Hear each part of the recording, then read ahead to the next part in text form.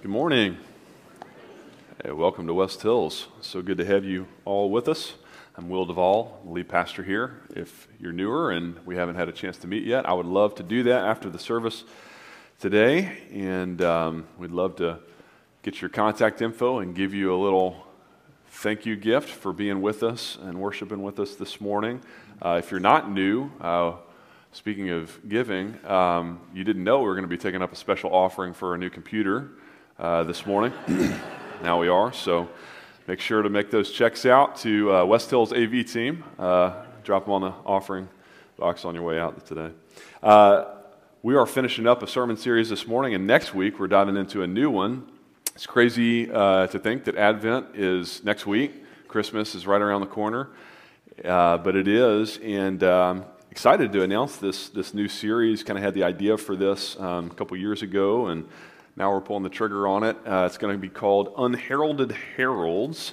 And so the idea is, we all know the shepherds and the wise men, Mary, Joseph, and the popular Christmas story. But I wanted to do kind of a deeper dive on the lesser known, the minor characters of Christmas. Folks like Simeon and Anna and those that God specifically wrote into his story, and why. The unheralded heralds, well, for one reason they were written in, all of them, to be heralds, to be announcers of the good news of Christ's coming. And so we're going to read four different minor character stories and find ourselves within their stories, and how are we called to also be just simple, unheralded, famous, popular announcers of Christ's good news.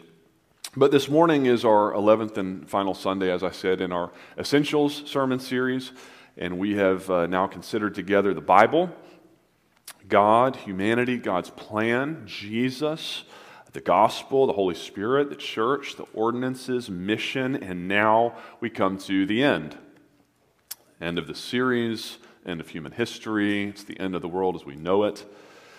And before we dive in, I want to start by saying just a word about what has come to be referred to in the church as theological triage or prioritization of issues. We sometimes talk about first and second, third tier issues in the church. I've used that language with you before. A first tier issue divides a Christian from a non-Christian, our 11 essentials, hence the name. If you don't believe in God, don't believe the Bible is His Word, that man is sinful, but that God had a plan to redeem humanity through Jesus and His gospel, to indwell us through His Holy Spirit as a church for the purpose of mission. If you don't believe these things, then you're not a Christian. It's a first-tier issue, and you may have noticed I left out in my recounting of our essentials there one of our essentials here at West Hills, which brings us to second-tier issues. Second-tier issues differentiate churches and denominations from one another. So baptism, I told you 2 weeks ago, I believe, is a second-tier issue. We have Presbyterian, Anglican, Lutheran brothers, sisters who understand baptism differently than we do here at West Hills as Baptists. We love them. We look forward to worshiping together in heaven with them one day. Not a salvation issue, but because we can't both baptize and not baptize babies, we tend to congregate ourselves accordingly. Calvinism versus Arminianism, continuationism versus cessationism, complementarianism versus egalitarianism. These are all second-tier issues. Third-tier issues are disagreements amongst individual Christians within a particular church. These are issues we do not divide over and start new churches over. And eschatology, your view of the end times, our subject for this morning, fits very squarely within that category. We're going to see at least three different options this morning open to faithful students of God's Word for how we make sense of Christ's return in the last days. By the way, not only is one's interpretation of how it's all going to end a third-tier issue, but so too is your reading of how it all began. Genesis 1 and 2. Are they 6 literal days or 6 spans of time? Third-tier issue. Some pastors would add a fourth tier. That is issues we shouldn't even disagree over in the first place and care about: color of the carpet, whether or not we use the drum kit. These are fourth tier issues.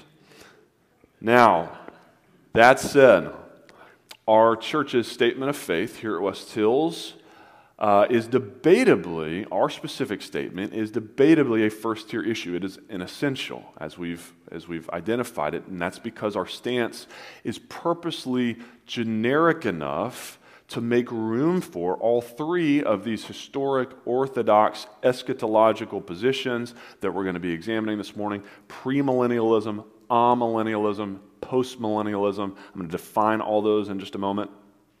But all three of those camps would affirm West Hills' doctrinal stance on this issue, and that is purposeful. Our statement of faith is meant to unify us as a church. I know for a fact that we have premillennialists, amillennialists, and postmillennialists worshiping with us right here in this room right now, members of this church. And more than anything, we've probably got a lot of y'all, like myself, who would identify more as a panmillennialist.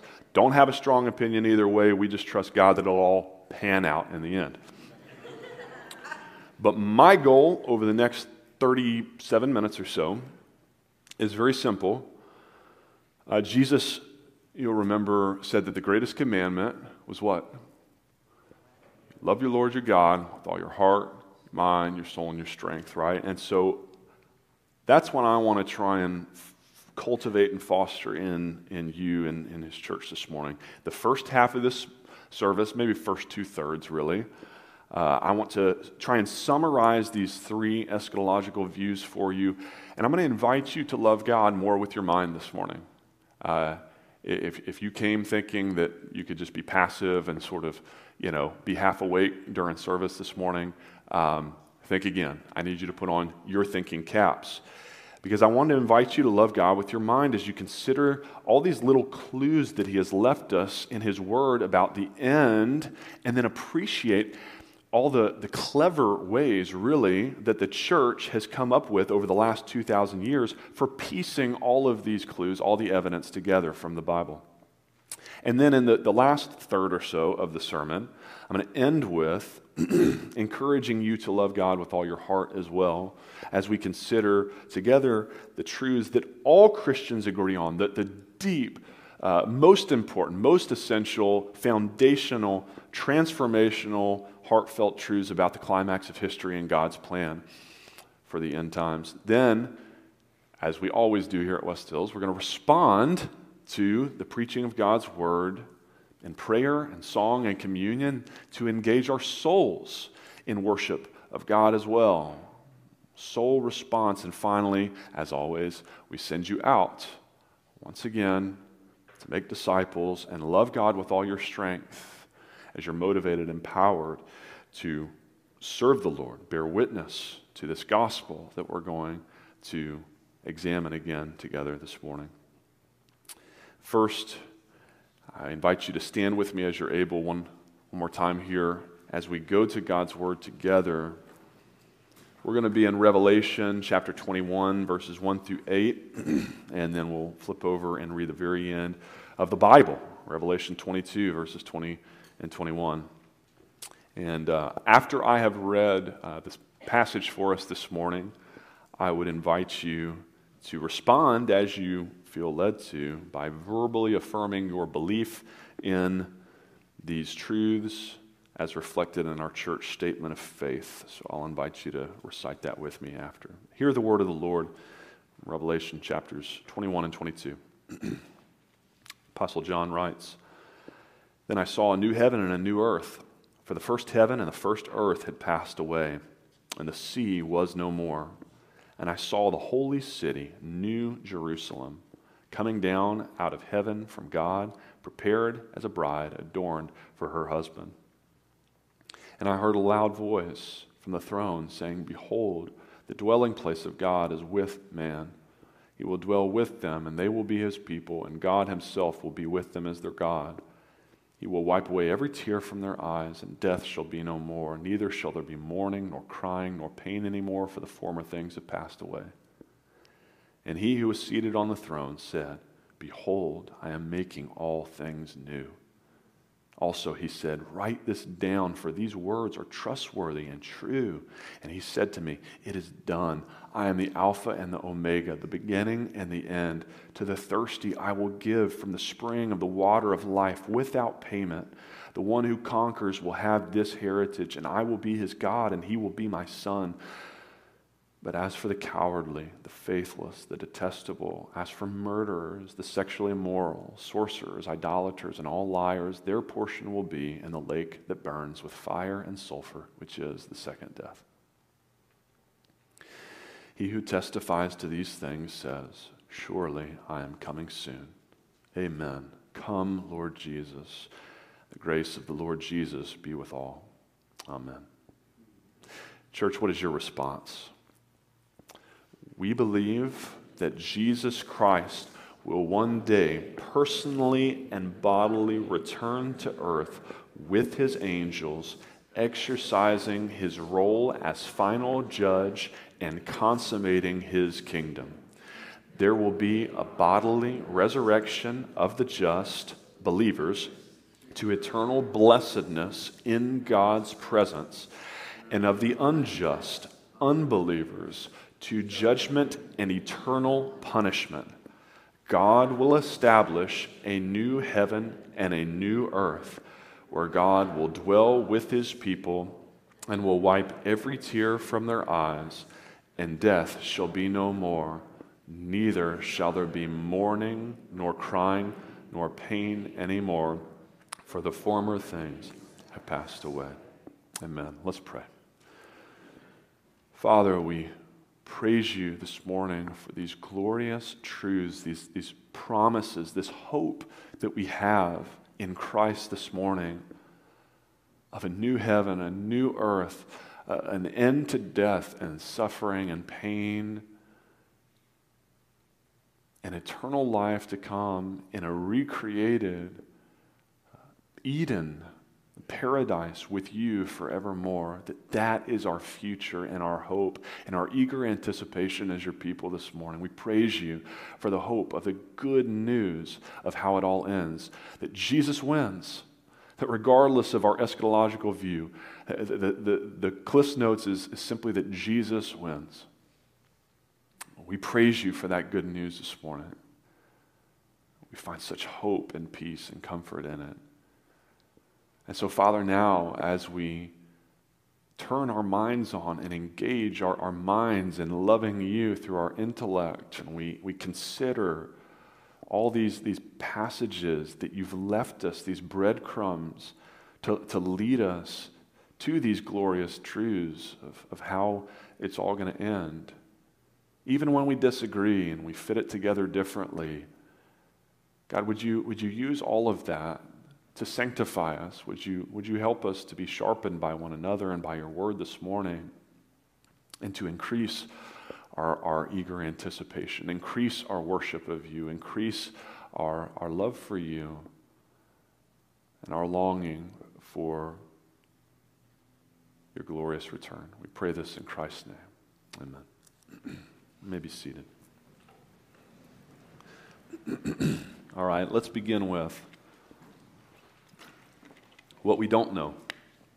What we don't know for sure about Jesus' second coming, the things that we debate over and disagree about in the church, in this church, West Hills, and the church globally, we do not know when or how Jesus will return. We don't know when or how. Now, in one sense, the point about not knowing when he will return is biblically very obvious. Jesus said in Luke 12:40, you must be ready, for the Son of Man is coming in an hour you do not expect. Matthew 24:42, therefore stay awake, for you do not know on what day your Lord is coming. Tons of other passages where this is very clear in the New Testament. And so we can all laugh together at folks like Harold Camping, who would even attempt to predict the year, the exact day on which Christ would return, October 21st, 2011. That was the day. Jesus missed the memo, and wouldn't you love to have been with Harold Camping on October 22nd? Right? I mean, whoops.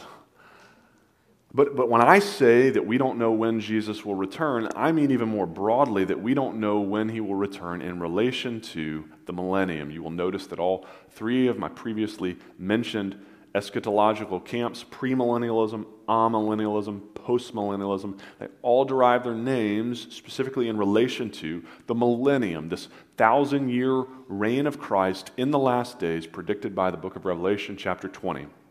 We sometimes jokingly say that the millennium is the 1,000 years of peace that Christians love to fight about.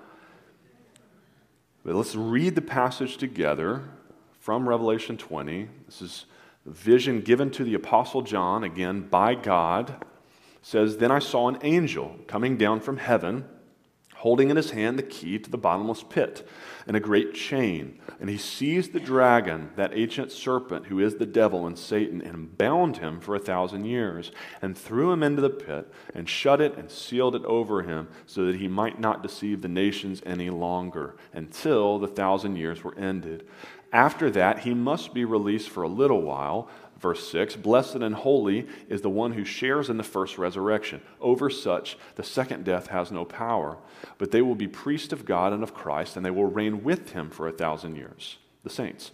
And when the 1,000 years are ended, Satan will be released from his prison and will come out to deceive the nations that are at the four corners of the earth, Gog and Magog, to gather them for battle.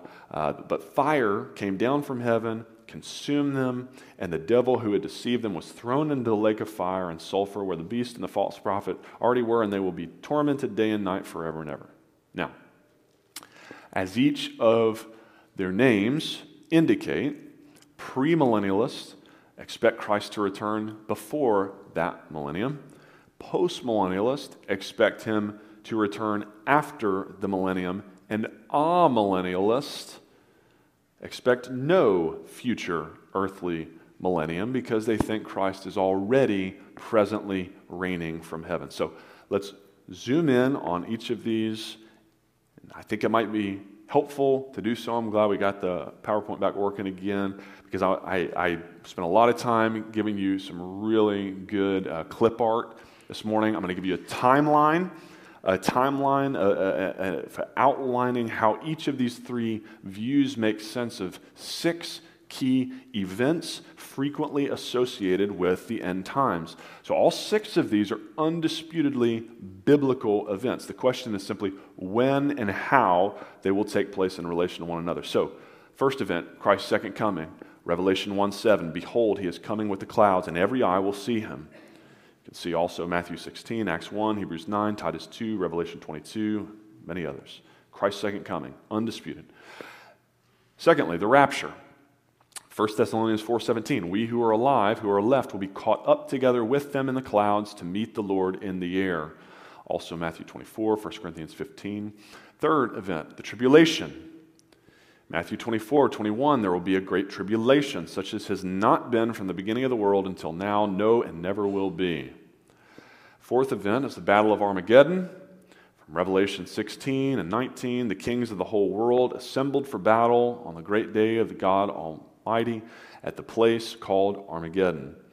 Fifthly is the millennium we just read about from Revelation chapter 20.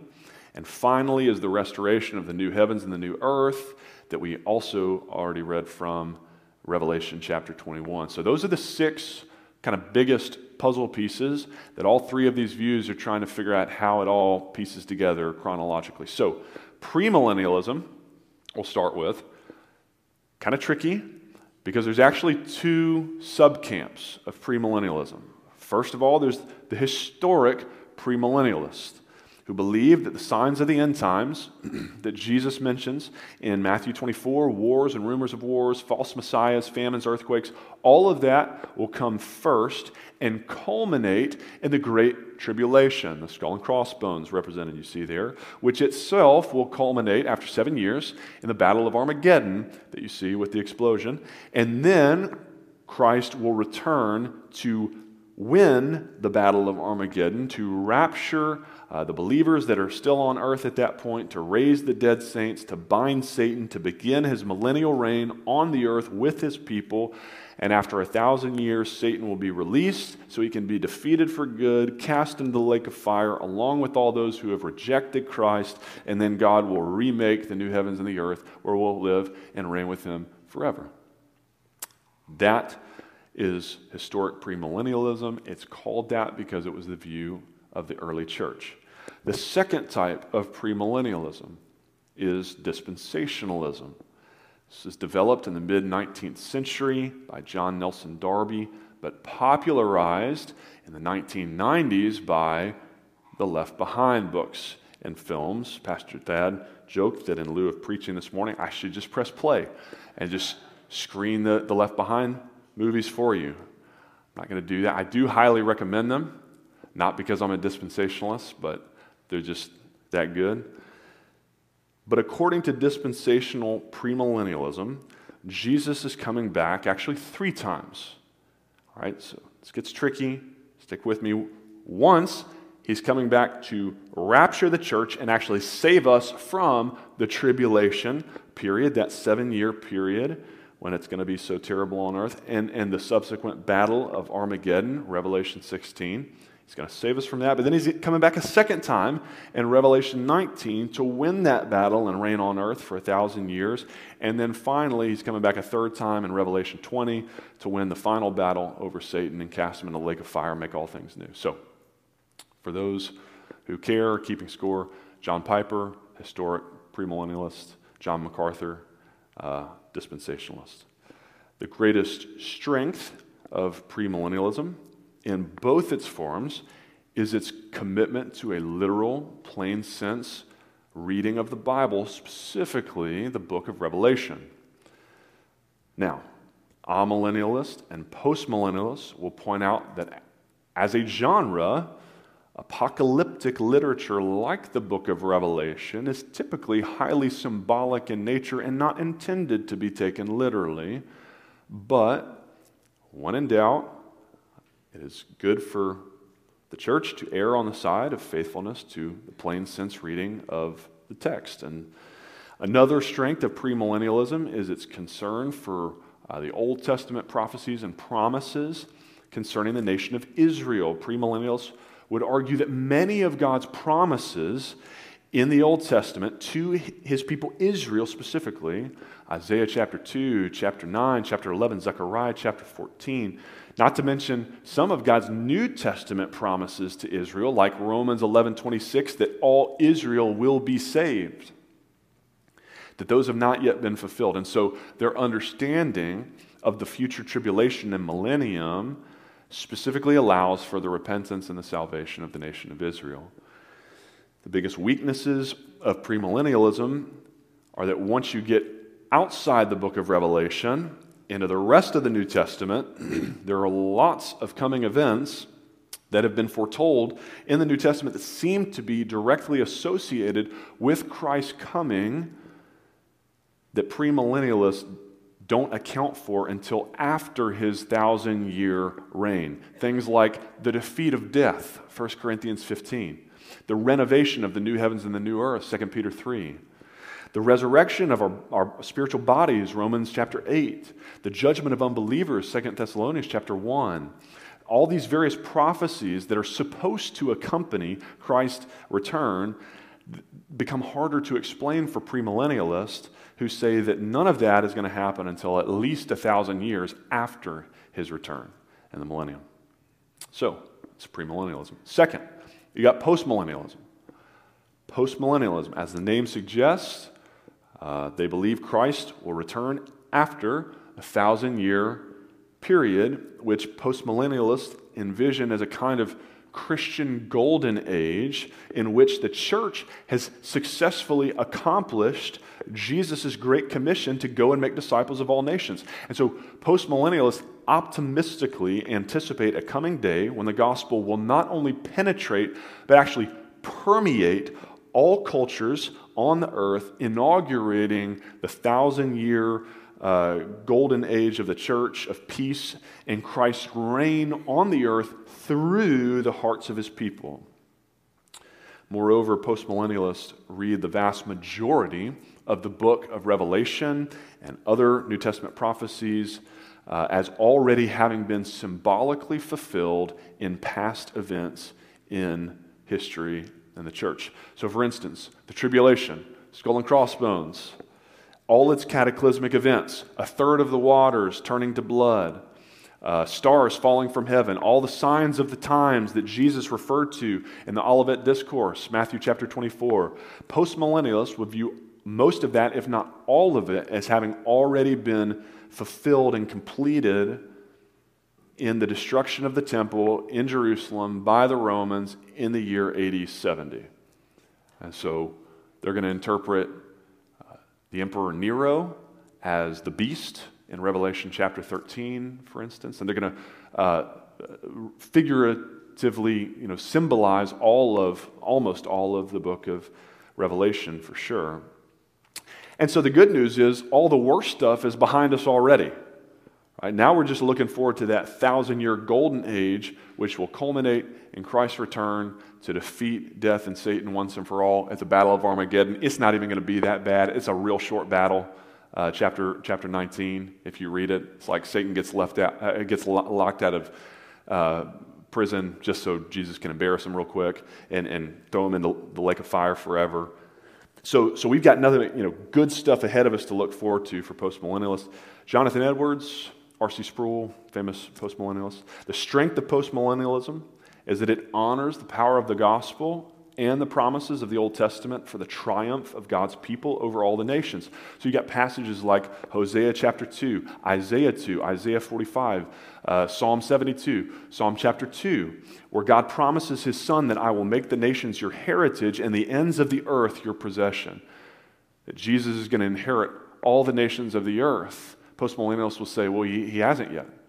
There's a lot of nations that haven't even heard of Jesus yet. And so if he's going to truly reign over them as their king, there's got to be this future golden age. Postmillennialists will also point out that the context of Jesus' prediction of signs and tribulations in Matthew chapter 24 on the Mount of Olives was his having been asked by his disciples specifically about the temple.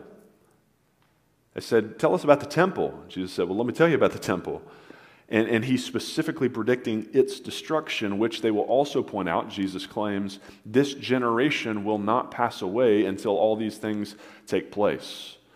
So Jesus seemed to expect an immediate fulfillment of that prophecy. AD 70, one generation after Christ's death. The weakness of the postmillennial position is that Jesus also said in Matthew 24 that this great tribulation was going to be so bad that there has not been anything like it from the beginning of the world until now, no, and never will be. Now, the destruction of the temple in AD 70 was bad, but it wasn't that bad. It wasn't like the worst thing that's ever happened in the earth. People who aren't postmillennialists would argue that point, right? I mean, it's not even like eat your own babies bad, which is how bad God's people had it 650 years prior to that in the Babylonian captivity. We don't have records of people eating their own babies at the destruction of the temple. So that's a problem. Postmillennialism also requires that the entire book of Revelation be written, be completed before the year AD 70, which is historically, textually problematic. And then there's the issue of postmillennialism's optimism. So if I asked you, take a look around the world, the culture, people's reception of the gospel, what seems more probable, likely, that Christianity is going to so thoroughly take over the globe that the world will experience 1,000 years of peace because basically everyone's going to be a Christian, or that, yes, the gospel will go to every corner of the earth as Jesus promised in Matthew 24:14, but only through suffering and persecution? Which of those sounds more plausible? So, critics would say it's unfairly optimistic rendering of the future of things. But that's postmillennialism. Finally, you've got amillennialism. The name is misleading because amillennialists, they don't not believe in a millennium. They just don't believe it's a future earthly, literal 1,000 years. Rather, the millennium was inaugurated at Jesus' death and resurrection, and now Christ presently reigns in and from heaven with his saints who have died and gone to be with him there in the intermediate state. And so here is an amillennialist timeline. The millennium is already underway. It's been underway for 2,000 years now. Those 1,000 years of the book of Revelation 20, they were symbolic of a really long time, at least 2,000 years and counting. But through the triumph of Christ's death and resurrection, he effectively bound Satan. Satan is bound, but only in a very specific sense. As Revelation 20 itself indicates, it was so that Satan might not deceive the nations any longer. And so amillennialists would say that Satan still prowls around like a roaring lion, 1 Peter 5, but he's a lion on a leash. Christ holds the leash. Satan can no longer keep the gospel from going forward to all nations. That is Christ's anticipation, expectation. All authority has been given to me. I bound the enemy. Go therefore and make disciples. But because people will still reject the gospel, amillennialists would say that persecution and tribulation are still inevitable. And not only that, they're going to increase, that the nations will actually become increasingly hostile to the gospel, culminating in this period of the tribulation that we have recounted in Scripture, and that culminating in the Battle of Armageddon, at which time then Christ will return. The church will be raptured halfway up to meet him in the clouds, and then we'll welcome him down here to earth so that he can throw Satan in hell and make all things new, and we'll reign here with him forever as he makes all things new. So St. Augustine, Sam Storms would be famous amillennialist. The great strength of amillennialism is the centrality it places on Christ's finished work at his first coming, Christ's death and resurrection. Jesus did what he said he actually came to do. Matthew 12, I came to bind the strong man, to bind Satan. Colossians 2:15, God disarmed the rulers and authorities and put them to open shame by triumphing over them in Christ. Hebrews 2:15, through his death, Christ destroyed the one who has the power of death, that is the devil. Christ destroyed Satan. I mean, if Satan is still the ruler of this age in any sense, he's a ruler with a mortal wound and he's bound. He has no power to keep the gospel from going forward. 1 John 3:8, the reason that the Son of God appeared was to destroy the works of the devil. He's destroyed. And so amillennialists aren't sitting around waiting for Christ's kingdom to come and his reign to begin. It's already here. We're in it. So let's get after it. Let's do it. Let's spread the kingdom, making disciples of all nations. A premillennialist might ask, well, what about all those promises in the Old Testament that God made to the nation of Israel? Don't you need, a future millennial reign so that Israel can be converted and then enjoy God's favor and blessing again? To which the amillennialist would reply, 2 Corinthians 1:20, all the promises of God find their yes in Christ. So, any promise made to Israel or to anyone in the Old Testament, New Testament, all of it, all of God's promises, find their yes in Christ. They're fulfilled. The weakness of amillennialism is deciphering which passages in Revelation should be taken literally, versus which are taken figuratively. So there's maybe some selective picking and choosing. The 70 weeks prophesied in Daniel 7 become a little tricky for amillennialists to deal with. And then you've got a passage like Acts chapter 1, when Jesus' disciples asked him before he ascended back into heaven, Lord, will you at this time restore the kingdom of Israel? And Jesus didn't reply, you dummies, I just did it. I just died and resurrected to restore the kingdom. You're in it. No, he said, it's not for you to know the times of the season that the Father has fixed by his own authority. And so those are the issues that amillennialists have to answer for. Now, with all of that said, why does any of this matter? All right, because some of y'all are asleep. Wake up. That's actually one of the purposes. Wake up. Why does it matter? If we can't know for sure which position is right, then why even bother? Very quickly, but this is probably most important of all in this section. 5 reasons that we ought to care about eschatology, about how it's all going to end. Number 1, it ought to make us more studious. We ought to diligently devote ourselves to the study of the Scriptures, to prayerfully try and discern the truth about these matters. The more complex a doctrine is, the more persistent the church ought to be in studying it, seeking and examining.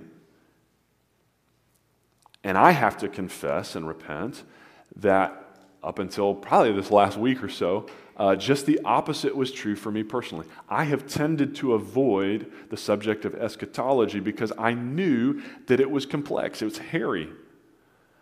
It's not clear.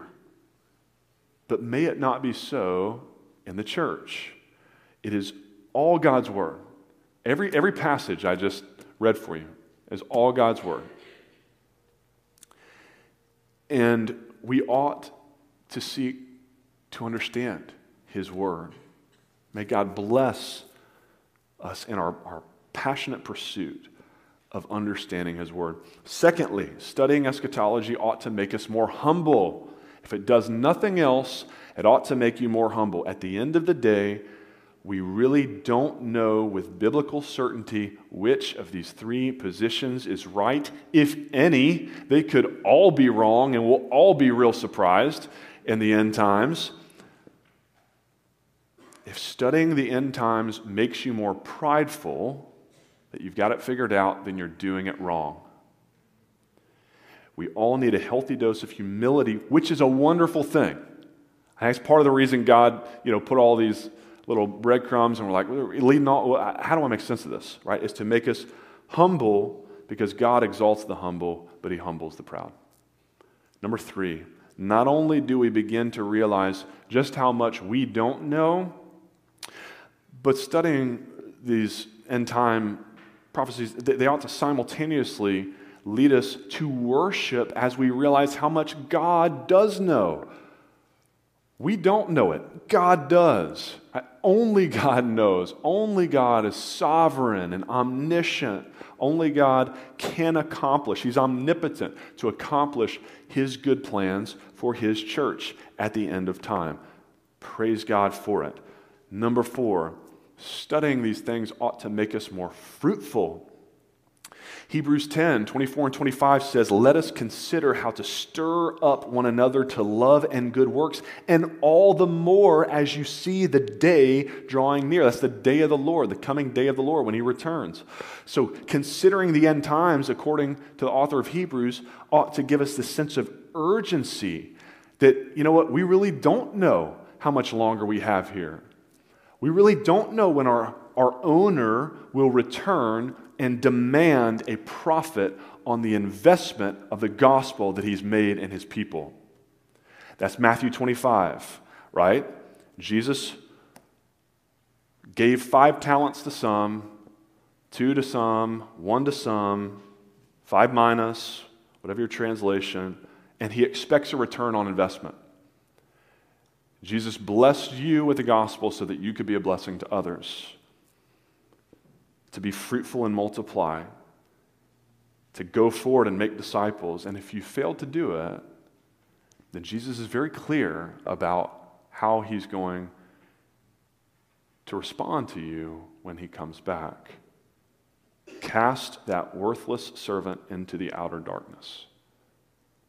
It ought to cause us to fear and tremble and to get busy about the Father's business that He's left us with. Finally, number 5, studying the end times ought to make us more expectant. more hopeful, more anticipatory, more watchful, more alert, more awake. If you fell asleep while we were talking about the different views, you missed the point. It ought to make us more awake. We ought to be praying along with the Apostle John at the end of Revelation, "Come quickly, Lord Jesus." We believe these things. We actually believe there's going to come a day when he comes back, and it could be just about any time. And so Jesus says, stay awake, come quickly. Lord Jesus, we pray. That, by the way, that's how the book of Revelation, that's how the Bible ends. Like, you would maybe expect it to end with this beautiful picture of everybody in the new heavens and the new earth partying with Jesus at the banquet table, and then fade to the credits. It doesn't end that way. It ends with a prayer of expectation and longing. Come quickly, Lord Jesus. But that means we've got to get ready. If we're going to pray that and mean it, come quickly, then we need to be ready when he comes and not be found with just that one mina when he meant for us to invest in. Now, those all ought to be the fruit of studying eschatology for the church. Now, for those of you who are more conflict averse and who don't like debates in the church, let me leave you with some good news this morning, that what we do know about the end times far outstrips what we don't know. And what we do know is this: we know that, where, why, and for whom Jesus will return. We know that, where, why, and for whom he's going to return. For starters, and most importantly, we know that Christ will return. The Bible is crystal clear. Matthew 24:30, they will see the Son of Man coming on the clouds of heaven with power and great glory.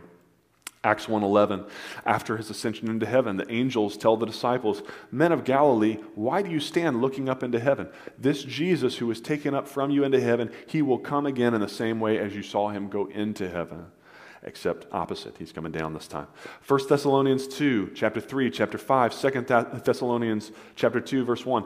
They all anticipate the coming of our Lord Jesus Christ. 2 Timothy 4:1, Christ Jesus is to judge the living and the dead, and by his appearing and his kingdom. 1 Peter 1:13, set your hope fully on the grace that will be brought to you at the revelation of Jesus Christ. And then again, the Bible ends, Revelation chapter 22, by emphasizing this truth not once, not twice, but 3 times for emphasis. Verse 7, behold, I'm coming soon. Verse 12, behold, I'm coming soon. Verse 20, surely I am coming soon.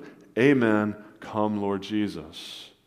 And so, whatever your eschatological stance this morning, whichever of those 3 camps you're in, or if you're like me, and you can appreciate the strengths of each of them, but also be wary of the weaknesses of each of them, you can sleep easy tonight in full assurance that no matter when he comes or how he comes and all the debate and whatever, we know that our Lord will come. He will return for his church, and we will be with him forever.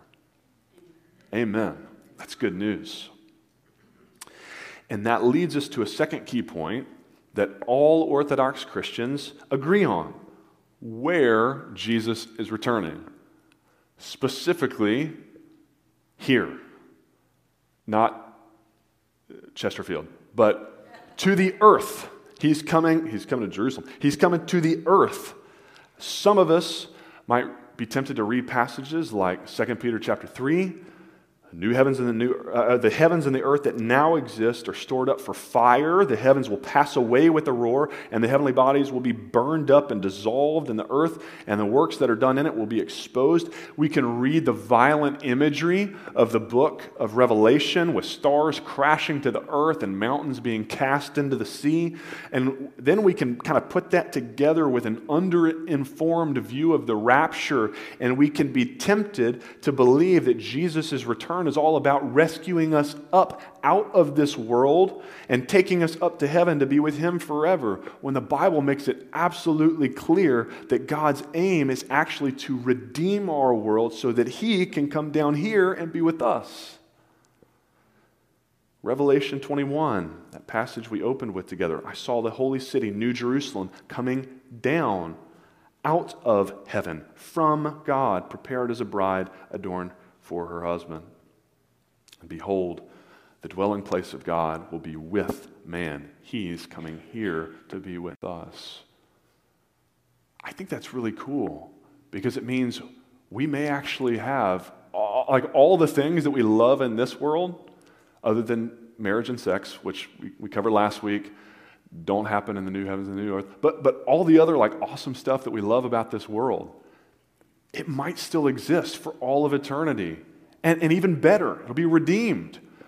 And you'll have a new body, a resurrected body to enjoy it. I played basketball I was the oldest guy yesterday by 15 years on our basketball league. I'll be able to, do 360 dunks on all these young guys in the new heavens and the new earth, and my back won't hurt the next day. It's going to be beautiful. I think it's cool that God is renovating this earth, and He's coming here. And so, when Jim Reeves sang, "This world is not my home, I'm just a passing through," as if to suggest that the earth is just like a waiting room for heaven. We might push back and say even more accurately, more eschatologically, we might sing instead, "Heaven is not my home, we're just passing through."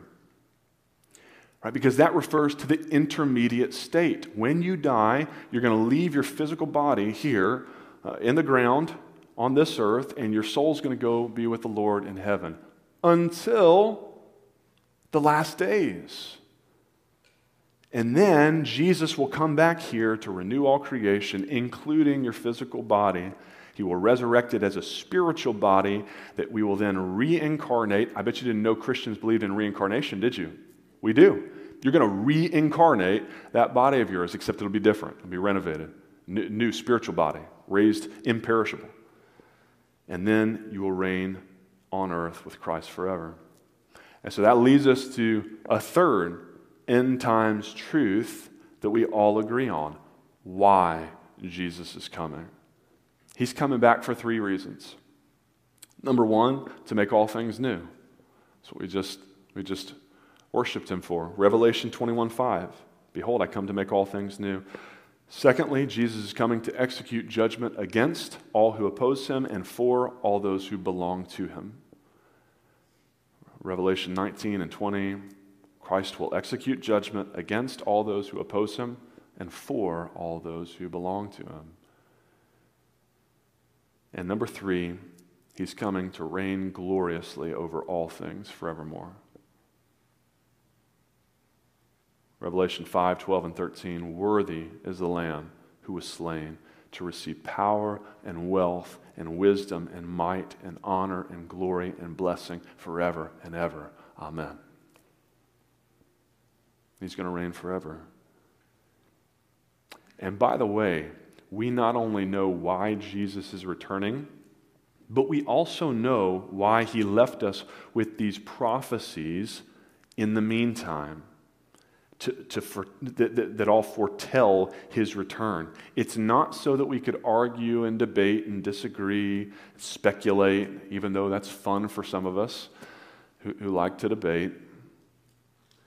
It's so that we could be prepared by remaining obedient, watchful, steadfast, and missional until the end.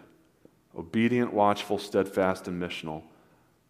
Jesus left us with these words for our obedience. That's Revelation 1, verse 3, where John gets the word from God about why God's giving him the revelation in the first place. He says, "Blessed are those who hear and who keep what is written in it, for the time is near." We're supposed to keep the book of Revelation. Obey it. It seems like all this abstract prophecy. I don't even know how to keep the book of Revelation. How do you keep it? You keep it by remaining obedient to all that Christ has taught us, and being watchful, Secondly, Revelation 16:15. Jesus said, I'm coming like a thief. Blessed is the one who stays awake. Remaining steadfast, number 3, Revelation 14:12. Here's a call for the endurance of the saints, those who keep the commandments of God and their faith in Jesus. Apostle Paul said, I don't want to be like a runner who gives up before the finish line. I want to run the race all the way through the end, right? Steadfast. And finally, so that we might be missional to the end. Matthew 24:14, Jesus said, this gospel of the kingdom will be proclaimed throughout all the world as a testimony to all nations, to all ethne, and then the end will come. So, we don't know when Jesus will come back, but we know it won't be tomorrow or later today. Because currently there are still 7,402 unreached people groups in the world. That means 7,402 times whatever the average number of people in those people groups have no access to the gospel, little to no access to the gospel. The gospel has not actually gone to every corner of the world, as Jesus said it must before he would come again. 2 Peter 3 also. Why is God so patient? I mean, the new heavens and new earth sounds awesome. 360 dunks on the young guys sounds awesome. Why wouldn't he would just come back and make all things new? He's being patient so that more people can be included in that new heaven and new earth by virtue of their saving faith in Jesus. 7,402 times however many average people in the people groups, billions of people haven't even had a chance to have eternal life, paradise opened up to them yet. Jesus is the way, the truth, and the life. No one comes to the Father but through him. They don't know him. He's being patient because he's waiting on us. And I think it'd be pretty cool if West Hills played some small part in reaching just one of them.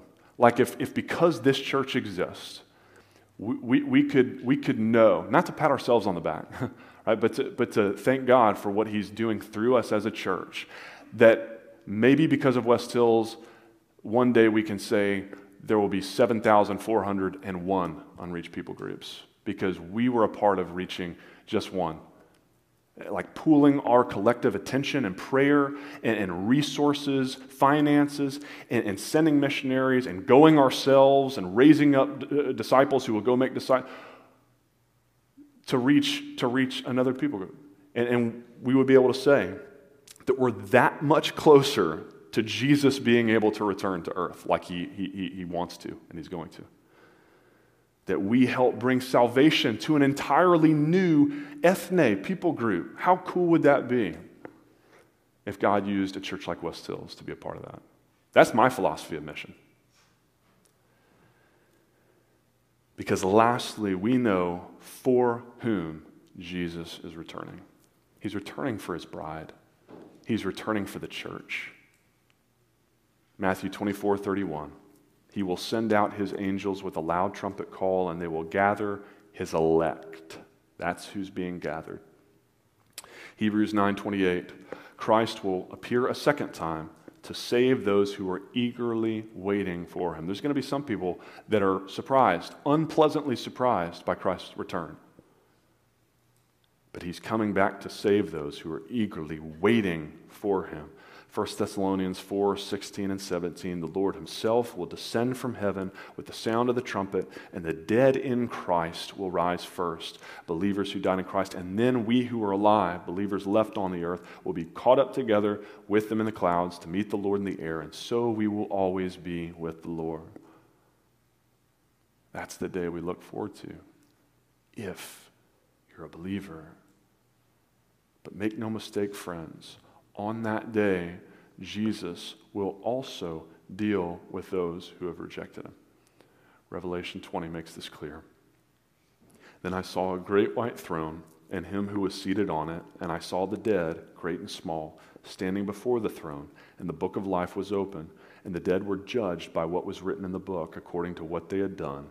And death and Hades gave up the dead who were in them, and they were judged. And if anyone's name was not found written in the book of life, he was thrown into the lake of fire.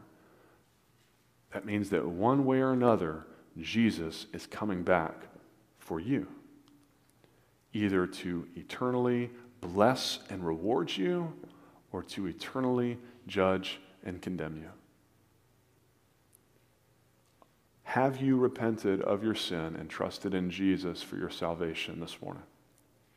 If you haven't, if your name is not written in the Lamb's Book of Life yet this morning, I plead with you, do not wait a moment longer. He might just be waiting to come back for you.